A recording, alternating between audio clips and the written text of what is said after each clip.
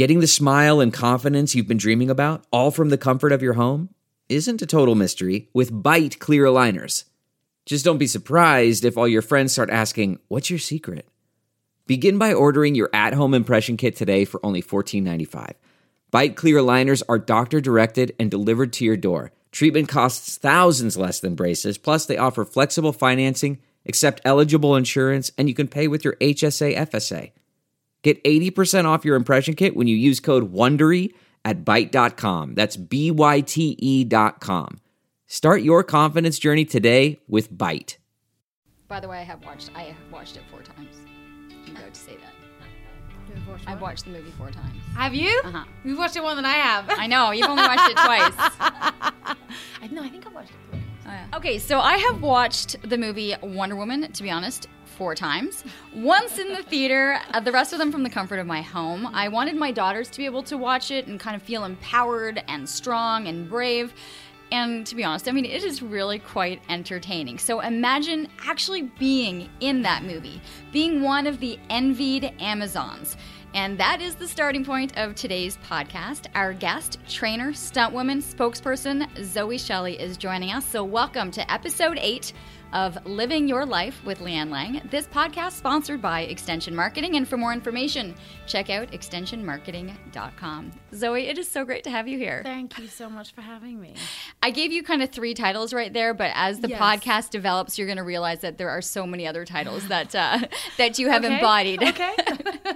Can we start? I think I'm going to kind of move backwards in this podcast and kind of start with kind of this climax of being in this blockbuster movie and how it really came about, because this was never something you had intended on doing, or the life that you had kind of intended on going. Not at all. Wonder Woman came about completely by chance. It was never something I looked for being in a film. Acting is not my thing at all. And it was, I just got into the personal training scene, and I was teaching a reformer Pilates class.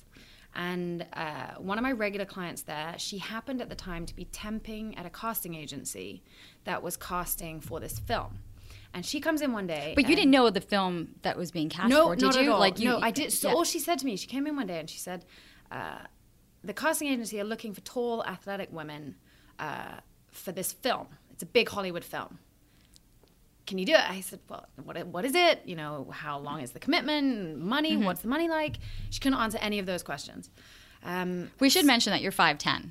Yes, I'm tall. I'm very tall. Okay, I should mention for those of you watching, you can see this. For those of you listening, 5'10", this beautiful complexion, killer body. Okay, so it was an easy kind of, this is what they're looking for. Okay, now you can go on.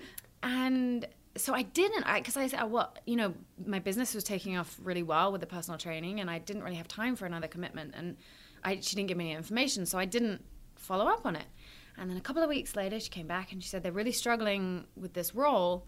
All you got to do is send off a few photos to this address. And I had 10 minutes before class. I thought, all right, so sent them off. Kind of didn't think anything of it. And then a couple of weeks later, I got called into the Warner Brothers studios just outside of London for an audition. And all they'd said before the audition was, can you wear a crop top and leggings? Because you're going to be acting and they want to see your physique. Moving, I should say, not acting. And again, we had no idea what the film was, no idea what we were auditioning for. And we were in a group of about 10. And there were blocks of 10 going in sort of every hour through the day for several days. But groups of 10 by the hundreds. I mean, you had 10 throughout the entire day. I mean, there were hundreds. Yeah, okay. I think even thousands that were. Thousands, wow. Okay, yeah, very. And they gave us these sticks, and they taught us what turned out to be a sword fighting routine. Not with another person, just you on your own going through some moves. So we rehearsed that several times, went through the choreography, and then they filmed each of us. That was really fun. And then the next part of the audition was they put us in front of a crash mat, and they said, someone's going to, pretend to hit you and slug you in the guts, and we want you to react and throw yourself back on the crash mat. So we did that for 5-10 minutes. They filmed it also. So much fun. And then they said, any sort of gymnastic-y stuff you can do, handstands or splits or pistol squats, and they filmed bits of that. I really didn't want to leave. I really enjoyed the audition a lot. But again, still no idea what it was. No one would tell us what it was. Left. And then there were a series of auditions the last one culminated in, and it was, I think, the most terrifying experience of my life. There must have been about 60 of us in a room, big room. There was these big Warner Brothers studios. They looked like aircraft hangars. And it was By this point, how much had you been narrowed down? Well, from hundreds, thousands to the 60. Okay. Yeah. Can I ask, like, what was it like each time getting that callback even then? Well, I couldn't get that excited because I didn't know what it was for. Okay. You know, and I had my other business, which was going great. Each audition was fun because it was very unusual. And they weren't asking you to act ever, which I was relieved by. Right. It was just move, which I can do the moving. And so, yeah, this last one. You have the X Factor here? Yes. You have the X Factor? Yeah. So it was very X Factor-esque. So there was a big black curtain that went down the middle of the room. And on one side, rows and rows of chairs that we were all sitting in. And on the other side of this curtain, there were maybe 10 or 15 directors' chairs full of the director, Patty Jenkins, and then, you know, the high-level producers and people who would be training the Amazons and just scary-looking people sitting in these chairs. And they didn't give us any warning of this. They brought us in the room and they said, okay, you're going to each take it in turns to go in front of those people, and you have 1 minute to show them how you are strong as a woman. And there was no preparation time. No, oh my God. Okay. What? So how do you conceptualize strong as a woman? Well, luckily for me, this space was in the process of being turned into what would be the gym where they would train the Amazons. Okay. So there was a lot of gym equipment around. So I thought, right, something I can do, which is probably quite unusual for a lot of the girls in here, is Olympic weightlifting. So I grabbed a bar and I grabbed some plates and I loaded it up and I did a very quick warm up. And then I rolled a bar in there and I just did a 30-second kind of barbell complex. There was another girl who's a big CrossFitter in the pool. She also did a similar thing. But thank God I had that, because my mind would otherwise have completely drawn a blank in this terrifying moment. Because, of course, you can hear what's going on the other side of the curtain, even if you can't see it. And you know you've got your 60 other girls sitting there listening, waiting silently. But what some of the other things the girls did, there were a lot of gymnastics, people from gymnastic backgrounds. So they did, you know, flips. Amazing things. Dancers did a similar thing. Some of the girls came from a sort of model background, so they just did a kind of fierce strut type thing. Okay. There was one girl who went in she was brilliant. She just went in and screamed this kind of blood-curdling, terrifying, sort of warrior-esque scream, which was amazing, but very unexpected and unique. Did she make it? She made it to what was then... So this wasn't the final. Oh, my God. This was to bring us down to a final... It must have been 40. And then those 40 girls went through a 2-week boot camp, which was 2 weeks of gym training. So all our training was gym training and then stunts training. Okay, so you went from the 60 to 40. down to 40. And then that was 2 weeks. I think we would do 8 till 12 had every they day. told you yet after when you're in the 60? So at this point, we knew what it was for, that it was for Wonder Woman at this final X Factor audition. Okay, so when the 60 of you were sitting there... Yeah. They actually told you what it was So we for. knew then kind of what was at stake. And that was... Did you not freak out when you thought, like, this was such a new... It was amazing, but again, I don't want to get ahead of myself. I knew I still didn't have a part in it. I knew there was still a boot camp to get through, and it was kind of, okay, just keep it together. Okay. But obviously very, very exciting. And then the boot camp was hard because they killed us in the gym for 2 weeks. And then we sort of started learning the basics of sword fighting and some basic martial arts. And then at the end of those 2 weeks, there was obviously input from the gym trainers. And then we had to film, it was about a 1 minute long choreography where there were you fought against another girl, obviously a fixed choreography. And then we had to sit and wait for the callback for that. That was very nerve-wracking. Okay, so you had never really done I'm assuming you Sword never fighting? really had done sword that fighting. that had not featured in my life before. It had not been on your resume. No. I mean, the choreography aspect I can see, but you have to really trust, I'm thinking, the other person as well, that the choreography is going to go the way you need Well, it they to. didn't give us actual swords. So that helped. Okay. They gave us the sticks for this part. And then Still, a stick is going to hurt if it and hits you. sometimes it did. And that was one of the things that they were looking at in the boot camp was how dangerous were you as a performer. And there were some girls who did not get through because they were too dangerous. They didn't have control over their movement and they would accidentally hurt people. Okay. And you just can't afford to have that happening on set. So that was a big part of it. But I mean, you say the choreography, you can see the choreography. I actually found really difficult. I don't have one of those brains like when you see professional dancers and they look at a choreography and they have to see it once and then they've got it. They can just copy it. My brain obviously does not work like that. So that was quite tough for me I really had to practice and get these things fixed in my head. But it was a new challenge and a great one. So then that 40 got cut to a final 20. And then there were different groups of Amazons. So the 20 of us we had the very inelegant title of SPACs, which stood for Special Action Artists. Okay. Not even. I don't know how they get to SPACed. We were the SPACs. Then you had horse riders. So we didn't do any horse riding. We were just foot soldiers, if you like. So it was a whole different set of horse riders. Then there was a whole different group of Amazons who were part of the Queen's Guard, who were seriously tonk. And little groups, but this group of 20 of us, we stuck very much together. We had the exact same training then over the next 6 months, and we became a very kind of solid, very tight group. Yeah. Okay, you say that just so in passing, the next 6 months. Yeah. Okay. Oh, and then the next is 6 months. So here you are, having established your business. Yes. You know, you're going in, and then you say, and the next 6 months. This was a long process. Like, were you anticipating like a 6-month commitment to? No, and this was. Even actually after I found out that it was Wonder Woman, after I found out that I'd been accepted into it, I had an agonizing few days where I thought, my business that I've found something I love doing, personal training, that I'm good at, that I'm just kind of ramping up with, and it's going really well, and I am very full on. Do I want to almost take a step back from that, take a big chunk of my time out, and do this? You know, is this stupid? Because I'm not striving to be an actress. I'm not striving to be in Hollywood. This is not part of my long-term career. This is just an amazingly fun opportunity. And I spent a few days talking to the casting agency, working out, you know, could I have a slightly smaller commitment time-wise?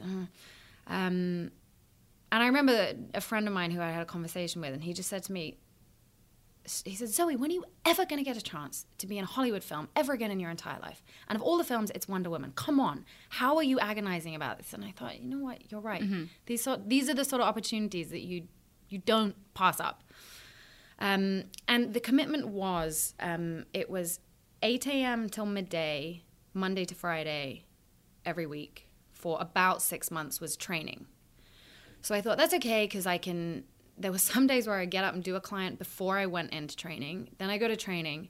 Then I'd drive back into town, kind of shoving food in on the way.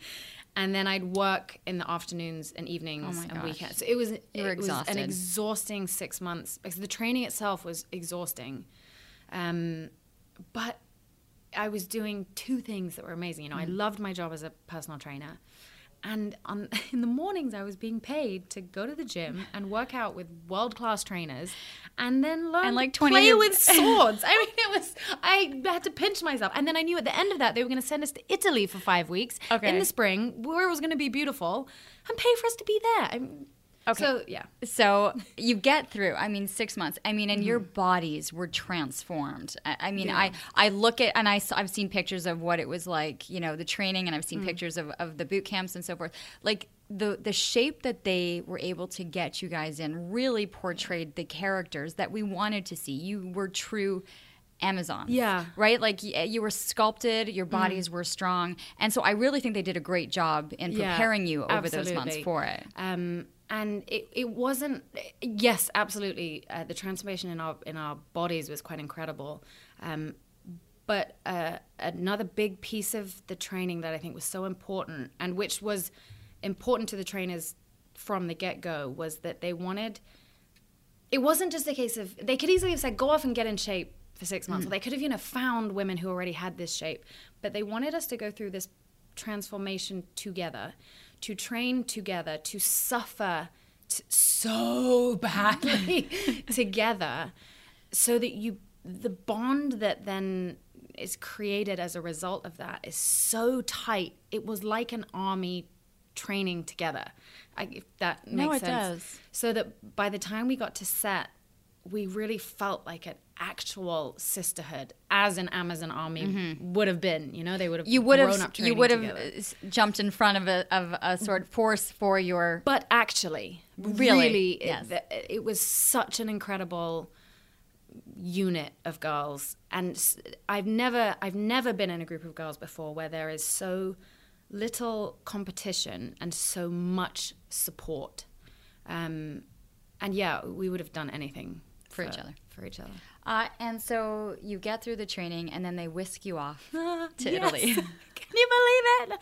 You're there. They kept that secret for a long time as well. Oh, as to where they were sending you? So okay. we knew so you didn't it was even know where you were be going. Abroad, and that it was likely be warm.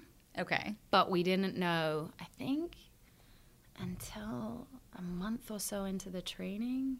It was very secretive, the film world. You don't know a lot till kind of... I think they need to do that, though, right? Like, it makes sense because for the person that's buying the ticket and going in to see, they want that.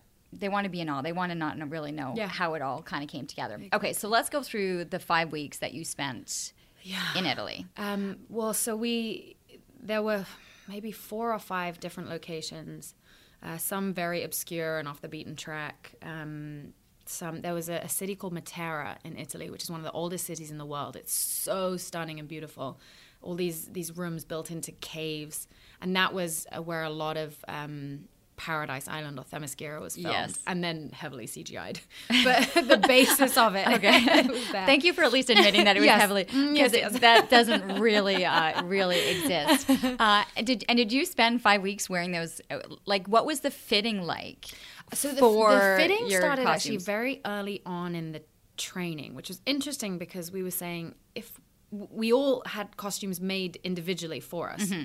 So we said, everyone had we're different going to change shape a lot, costumes. So they had to be kind of smart about, you might get a bit bigger here or a bit smaller there. And but we had sort of fittings on regular basis through the training. And there were 2 outfits that we had. We had one, which was for the big beach battle scene where the Germans and the Amazons fight, which was more covered. It had sort of the high boots and then the tasseled skirt, and the body piece, corset, shoulder pad kind of things. And then there was a second outfit, which was the scenes on Themyscira when you have the, sort of the queen walking through the island and there are Amazons training in the background. That was called our training scene outfit. And that was a little bit more skimpy, kind of shorter skirts, crop top type things. Everyone's was slightly different. That one was very comfortable. The training one. But of course, the days we filmed that were really cold. So we were freezing in these. So it was between sets, we'd all run off and get our big coats and then as soon as run back on. But the beach battle costume was so uncomfortable. It was so awful. It looked incredible. It did. You put it on and you looked in the mirror, and every day I put it on, I just got goosebumps. I just felt so badass in it. But it was brutal. I had blisters all over my feet. Heels in sand, where you had to run on the beach in heels in these wedges. And then it was a full leather corset with kind of sharp bits that would dig in and give everyone strange blisters. And it was very tight, the corset. And then the headpiece would somehow pressed on certain pressure points, which gave everyone quite bad migraines. Sand everywhere. It was hot, so you're sweating, and the sand sticks and gets in all these weird places. And Yeah. But I will, when I watch it for the 5th time now, you'll see it differently. I'm going to look just to see. The misery they're- on our faces. They are chafing right now. So Yeah. much. So much. Okay, and what amazes me is how powerful the scenes are. But that you mentioned you were there for 5 weeks, and yet after editing, it really comes down to just a couple of minutes of the film. That beach battle scene. Like 6 months for a couple that minutes. beach battle scene, which is maybe not even a couple of minutes, maybe a minute of film time. We were there filming for 2 weeks. There was a week of rehearsal before that, and God knows how many weeks of setup before when we weren't there. There were, I think, around 700 people involved in that scene alone who came over from the UK. Wow. We took over multiple kind of beachside resorts there. They even, the horses in that scene, they're UK stunt horses. So they were flown. driven Okay. to Italy weeks in advance, and if I remember correctly, yeah, they had to build stables on site at each different site that they needed the horses because there weren't stables there. So I mean, just the magnitude. scale of these things is unbelievable, absolutely unbelievable. And yeah, after editing, it's this tiny little 1 minute. But it was two weeks and then a bit of rehearsal time for that beach battle scene. And then the rest of the time was spent filming kind of little, like the scene where she finally has this power. Yes. And that was about a week. That was about a week of filming. And Just for that one scene, that fight scene where she realizes her strength. It was very hot those days, and there was a lot of sitting around. You know, there were a lot of Amazons sitting up on the cliff faces either side. Basically, we're getting sunstroke and hiding bottles of water under the grass so that between sets they could try and douse themselves down. So the filming conditions were interesting. Can I ask, what was Gal like? I mean, what were the actual kind of main lovely. characters like? So lovely. This podcast is brought to you by Extension Marketing. They are a new breed of marketing agency that acts as your virtual marketing department, designing and implementing cost-effective marketing strategies that will grow your business. I can speak to this personally, as I've been using the Extension Marketing team to help me launch and grow my business. Founder Pat Whalen has been a lifesaver for me, a genuine coach guiding me along the way into uncharted territory. Tell them you're a friend of the show and receive a free 1-hour consultation. Check them out at extensionmarketing.com. It's so warm, so friendly, no kind of us and them attitude. Probably the person that we trained the closest with from the main cast was Connie Nielsen, who is Wonder Woman's mom. You're right. The queen. Yes. In the film. And she was amazing. She was one of my idols because Gladiator, when I was growing up, was one of my favorite films ever. And she's, the weird emperor's sister in Gladiator. And I always thought she was just the most beautiful, amazing woman. I watched that film, I cannot tell you how many times growing up. So then suddenly we're in the gym and she's there. Because they had to themselves get in as much of this character as possible, too. And she would really get stuck into workouts and really push herself. And, when there were group workouts and we were put together, she would be encouraging us and vice versa. And they're a little bit older. Yeah, she's in her 50s. And she was amazing.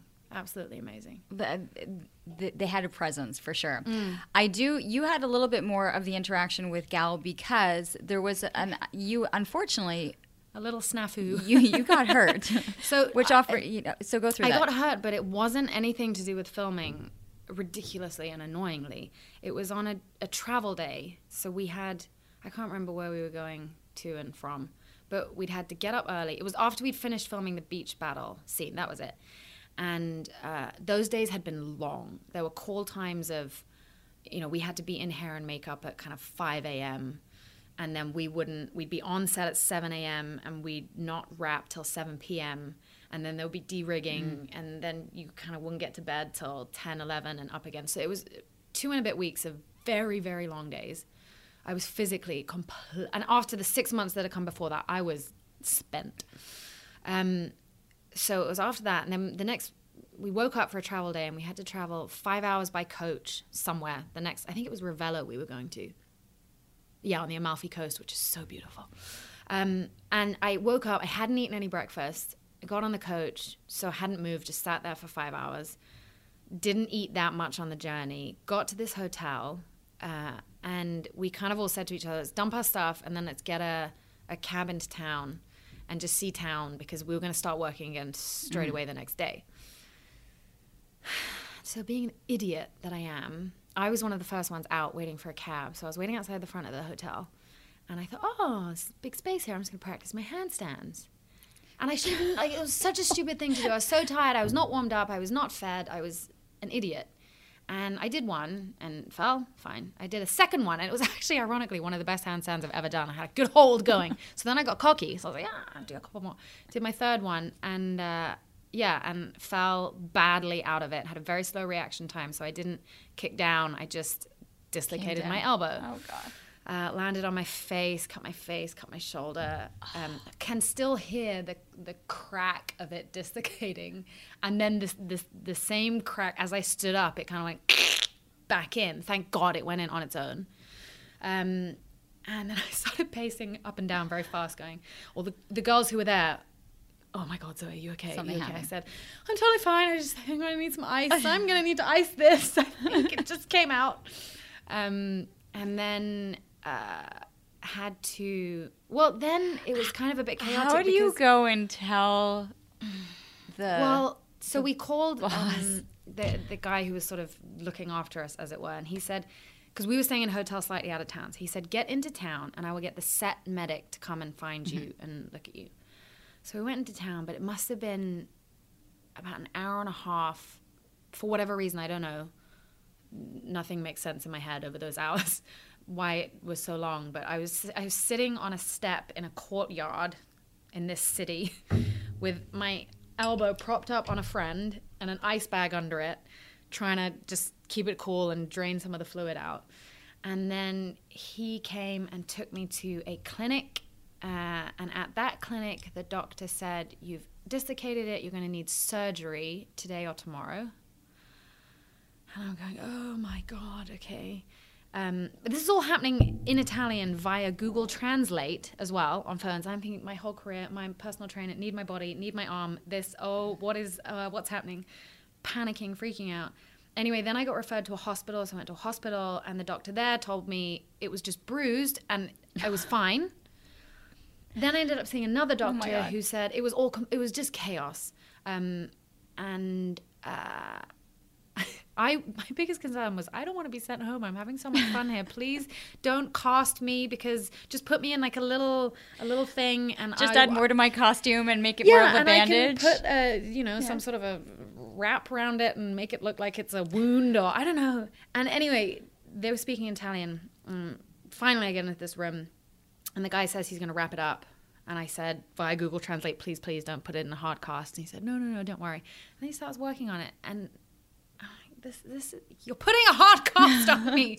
And it wasn't just a cast over my elbow. He went from my fingers pretty much up to my armpit in a right angle like this. So it could not have been a bigger cast.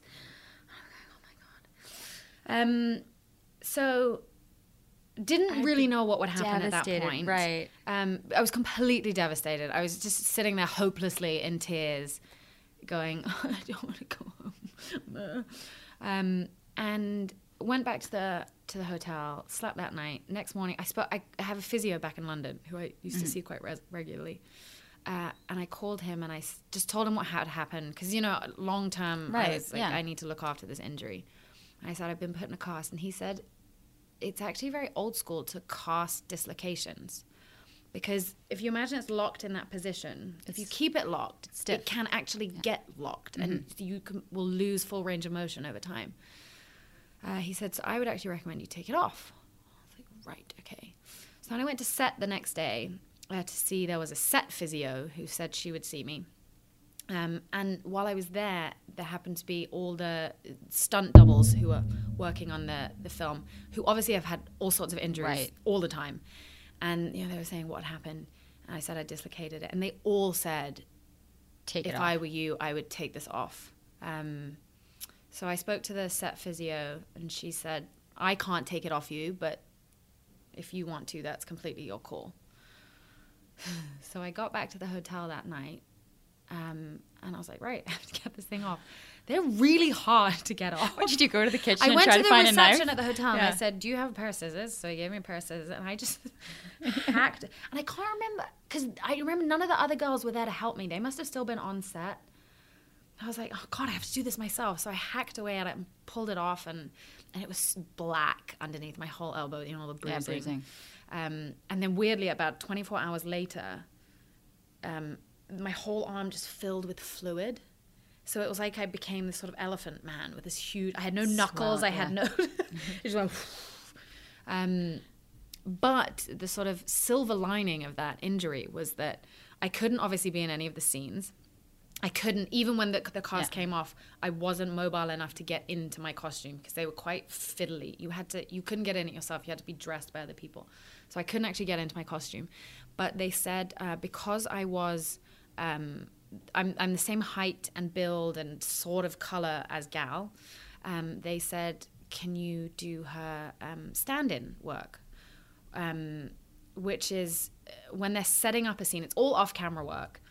So it's less glamorous than it sounds initially.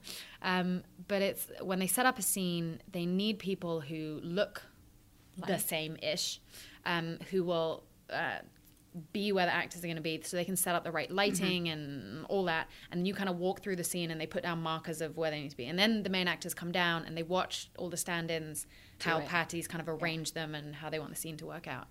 And so then I ended up actually staying longer than any of the other Amazons. So when their bit was all done, there were a couple scenes that were just Wonder Woman. And so I got to do stand-in for that, which was amazing. You have this experience. You can finally share it with so many people what this is really like. What was it like then to sit in a theater and see it come together on the big screen? Amazing. And what was nice about it was that it was with all the other girls. So they put a screening on for cast and crew in London, and it was goosebump, real goosebump moments. Although it's funny when you've been involved in a film being made, when you watch it on camera, it's difficult. When you watch it on the screen, it's difficult to see the film as you would see it, because I kept seeing all the other stuff around that it. I knew was around it. That wasn't there, and then when you see the craft CGI, table was on the other side of that wall. Yeah, all sort of silly things that had happened during that scene. Yeah. But it was really special to have the girls there, and we were all sort of oohing and ahhing and cheering and all the way through it. And then the response, though, I mean, it was so well received. Yes. You know, to have the female empowerment version also, your first real, female superhero. Yeah, and the fact that, I mean, it's done well enough that there's going to be a second as well is very, very exciting. Does that call back some Amazons?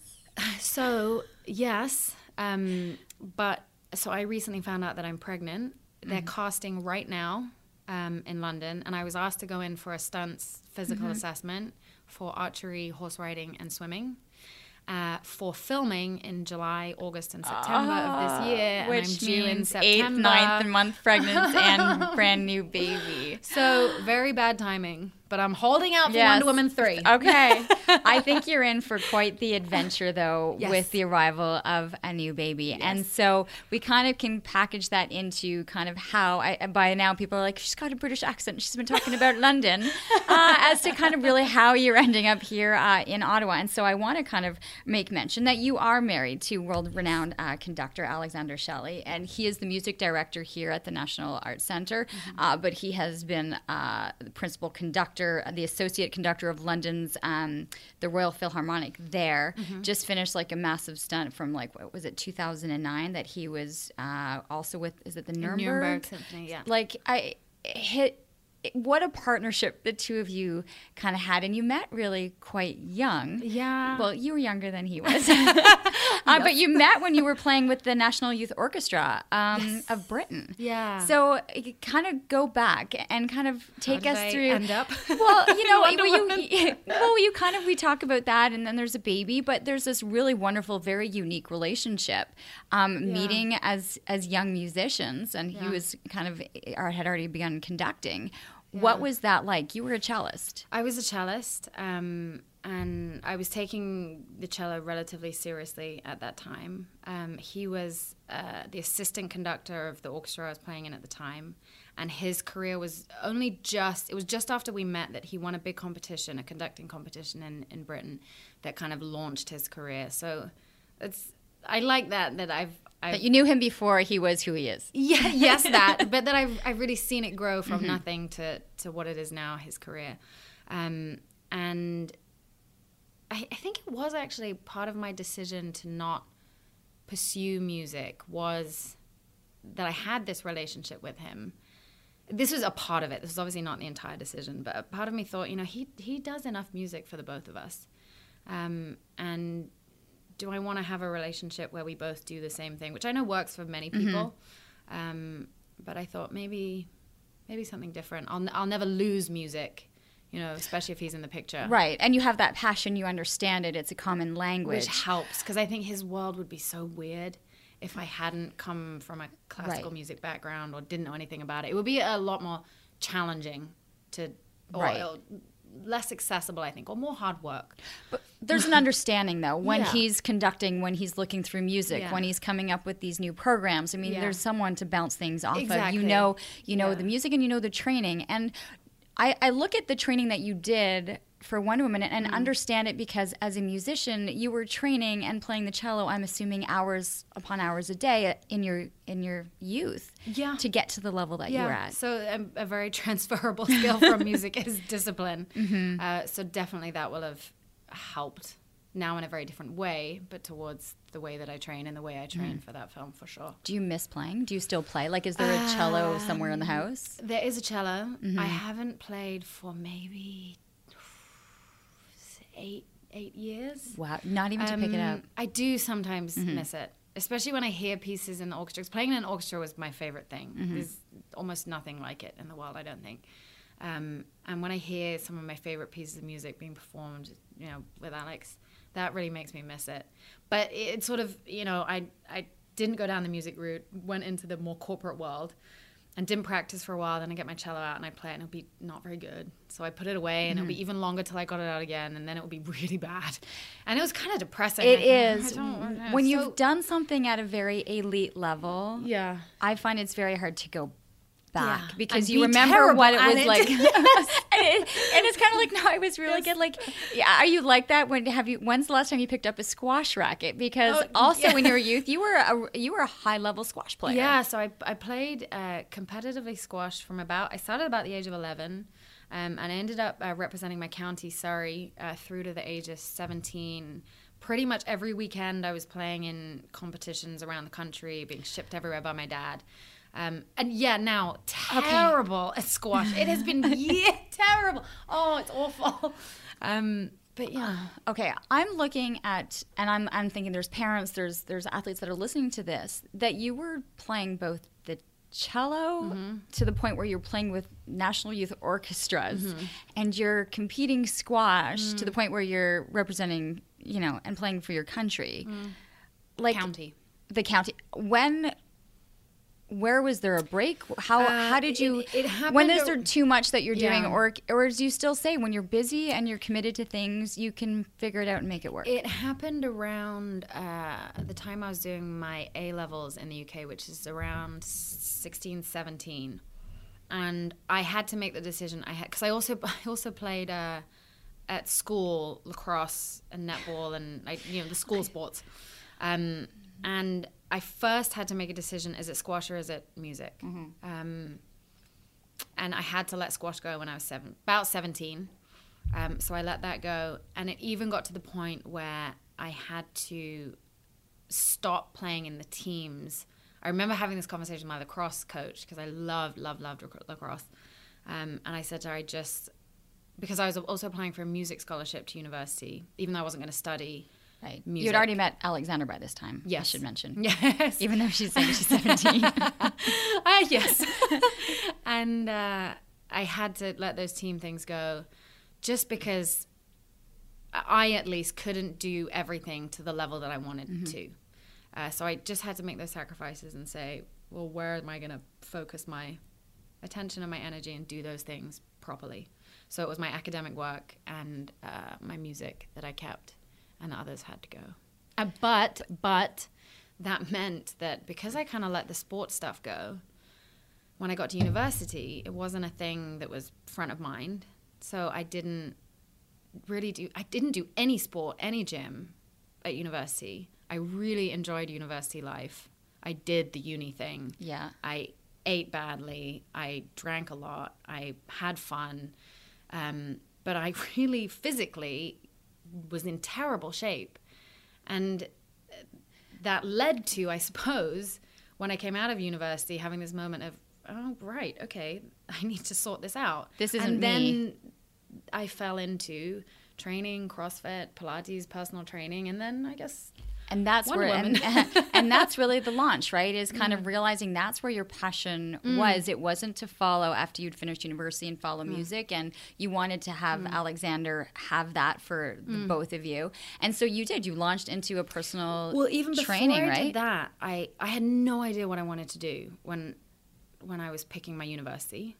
My subjects before I went to university at school, they were maths, chemistry, biology, and music.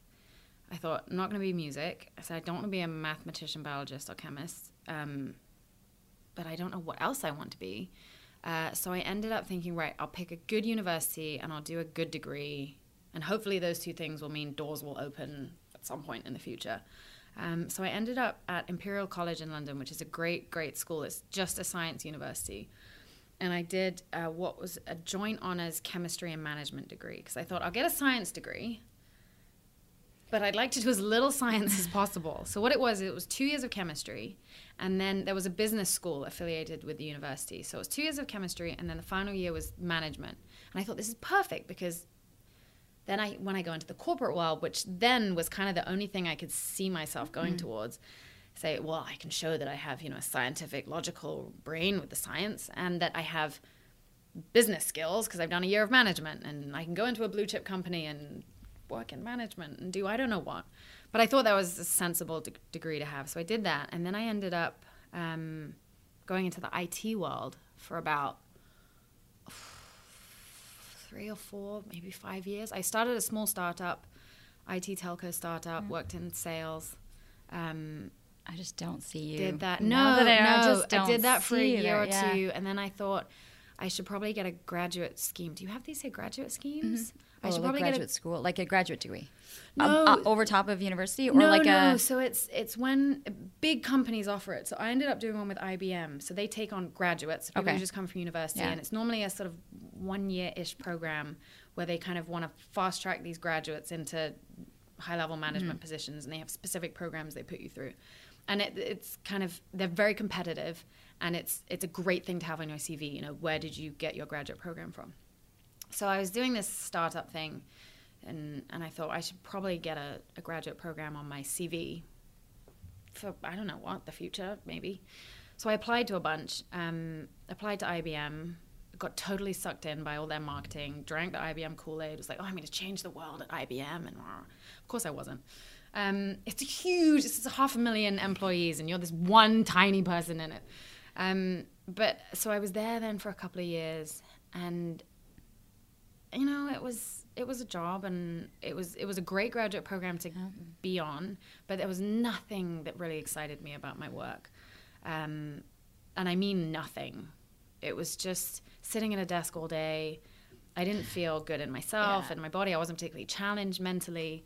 And I'm thinking of all the other things that you accomplished. You had to kind of go, okay.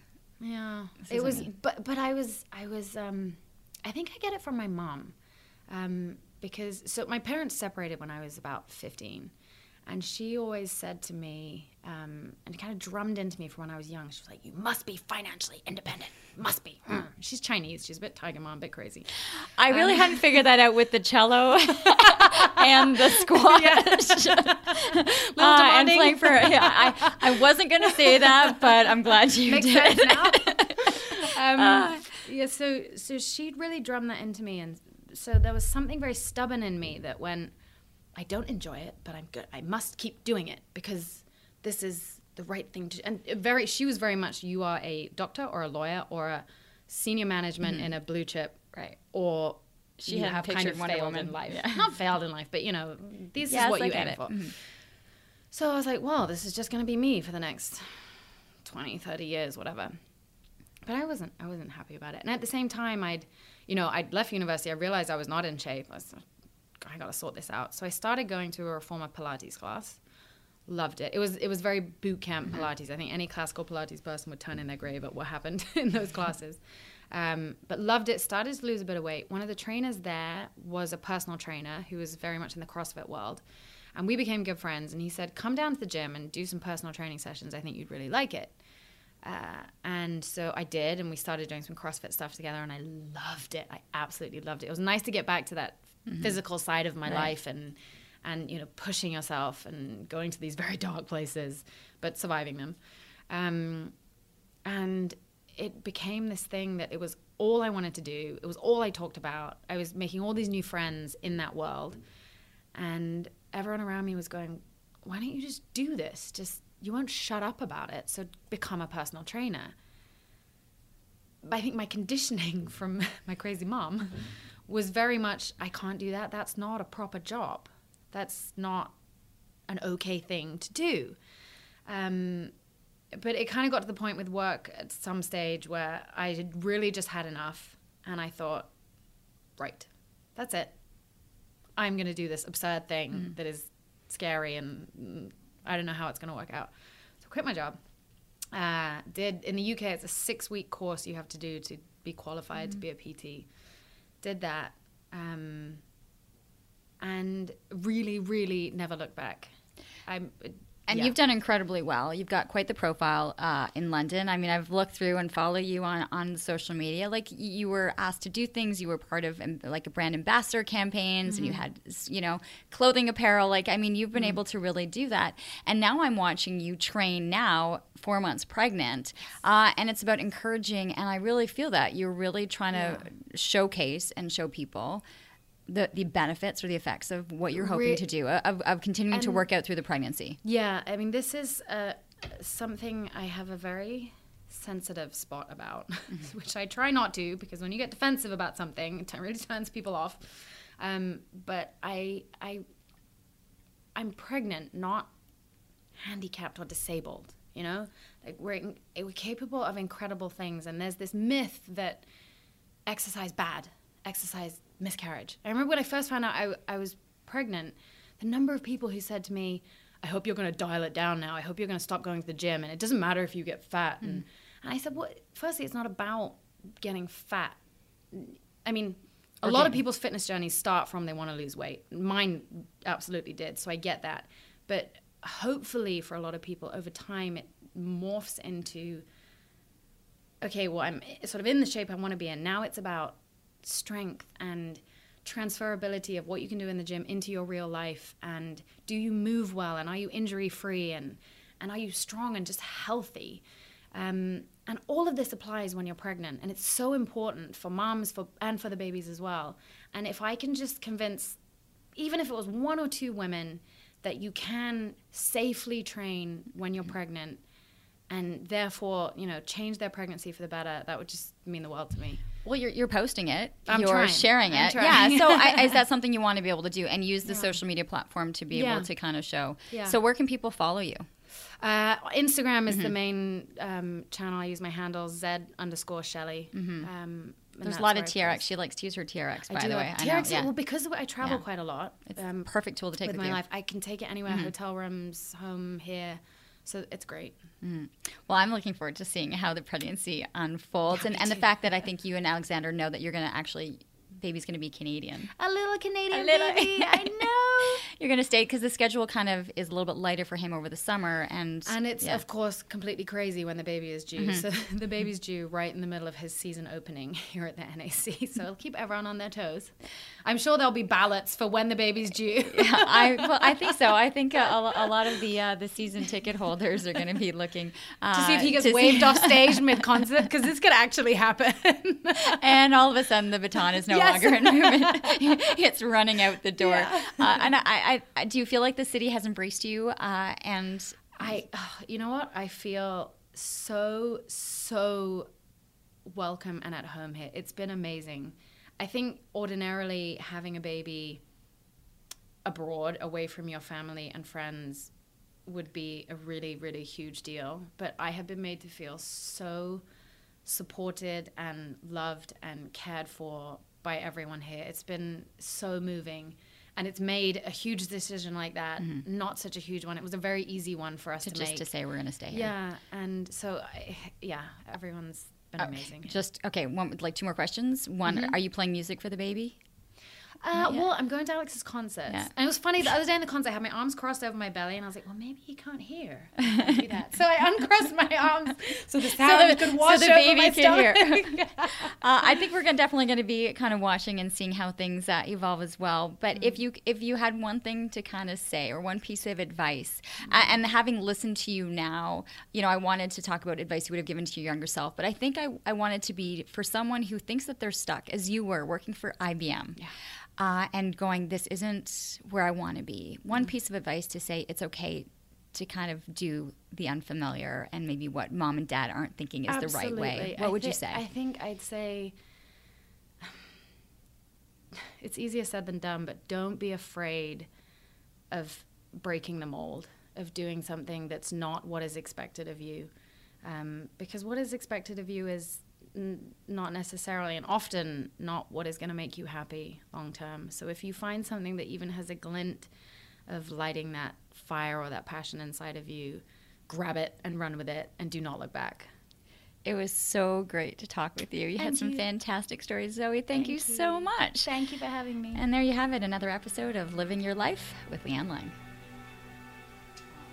Oh my that God. Was long. How long did it? Oh God, I didn't shut up. Oh my. How long was it? You're gonna have a real fun editing job. No.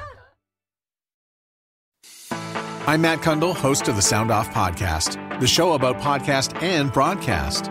Since 2016, we've been speaking with amazing people who have populated your ears for decades. Legendary broadcasters, research wizards, talent experts, podcasters, voice talent. Almost 400 stories, all for free. Subscribe or follow the Sound Off Podcast on Apple Podcasts, Spotify, Amazon Music, or at soundoffpodcast.com.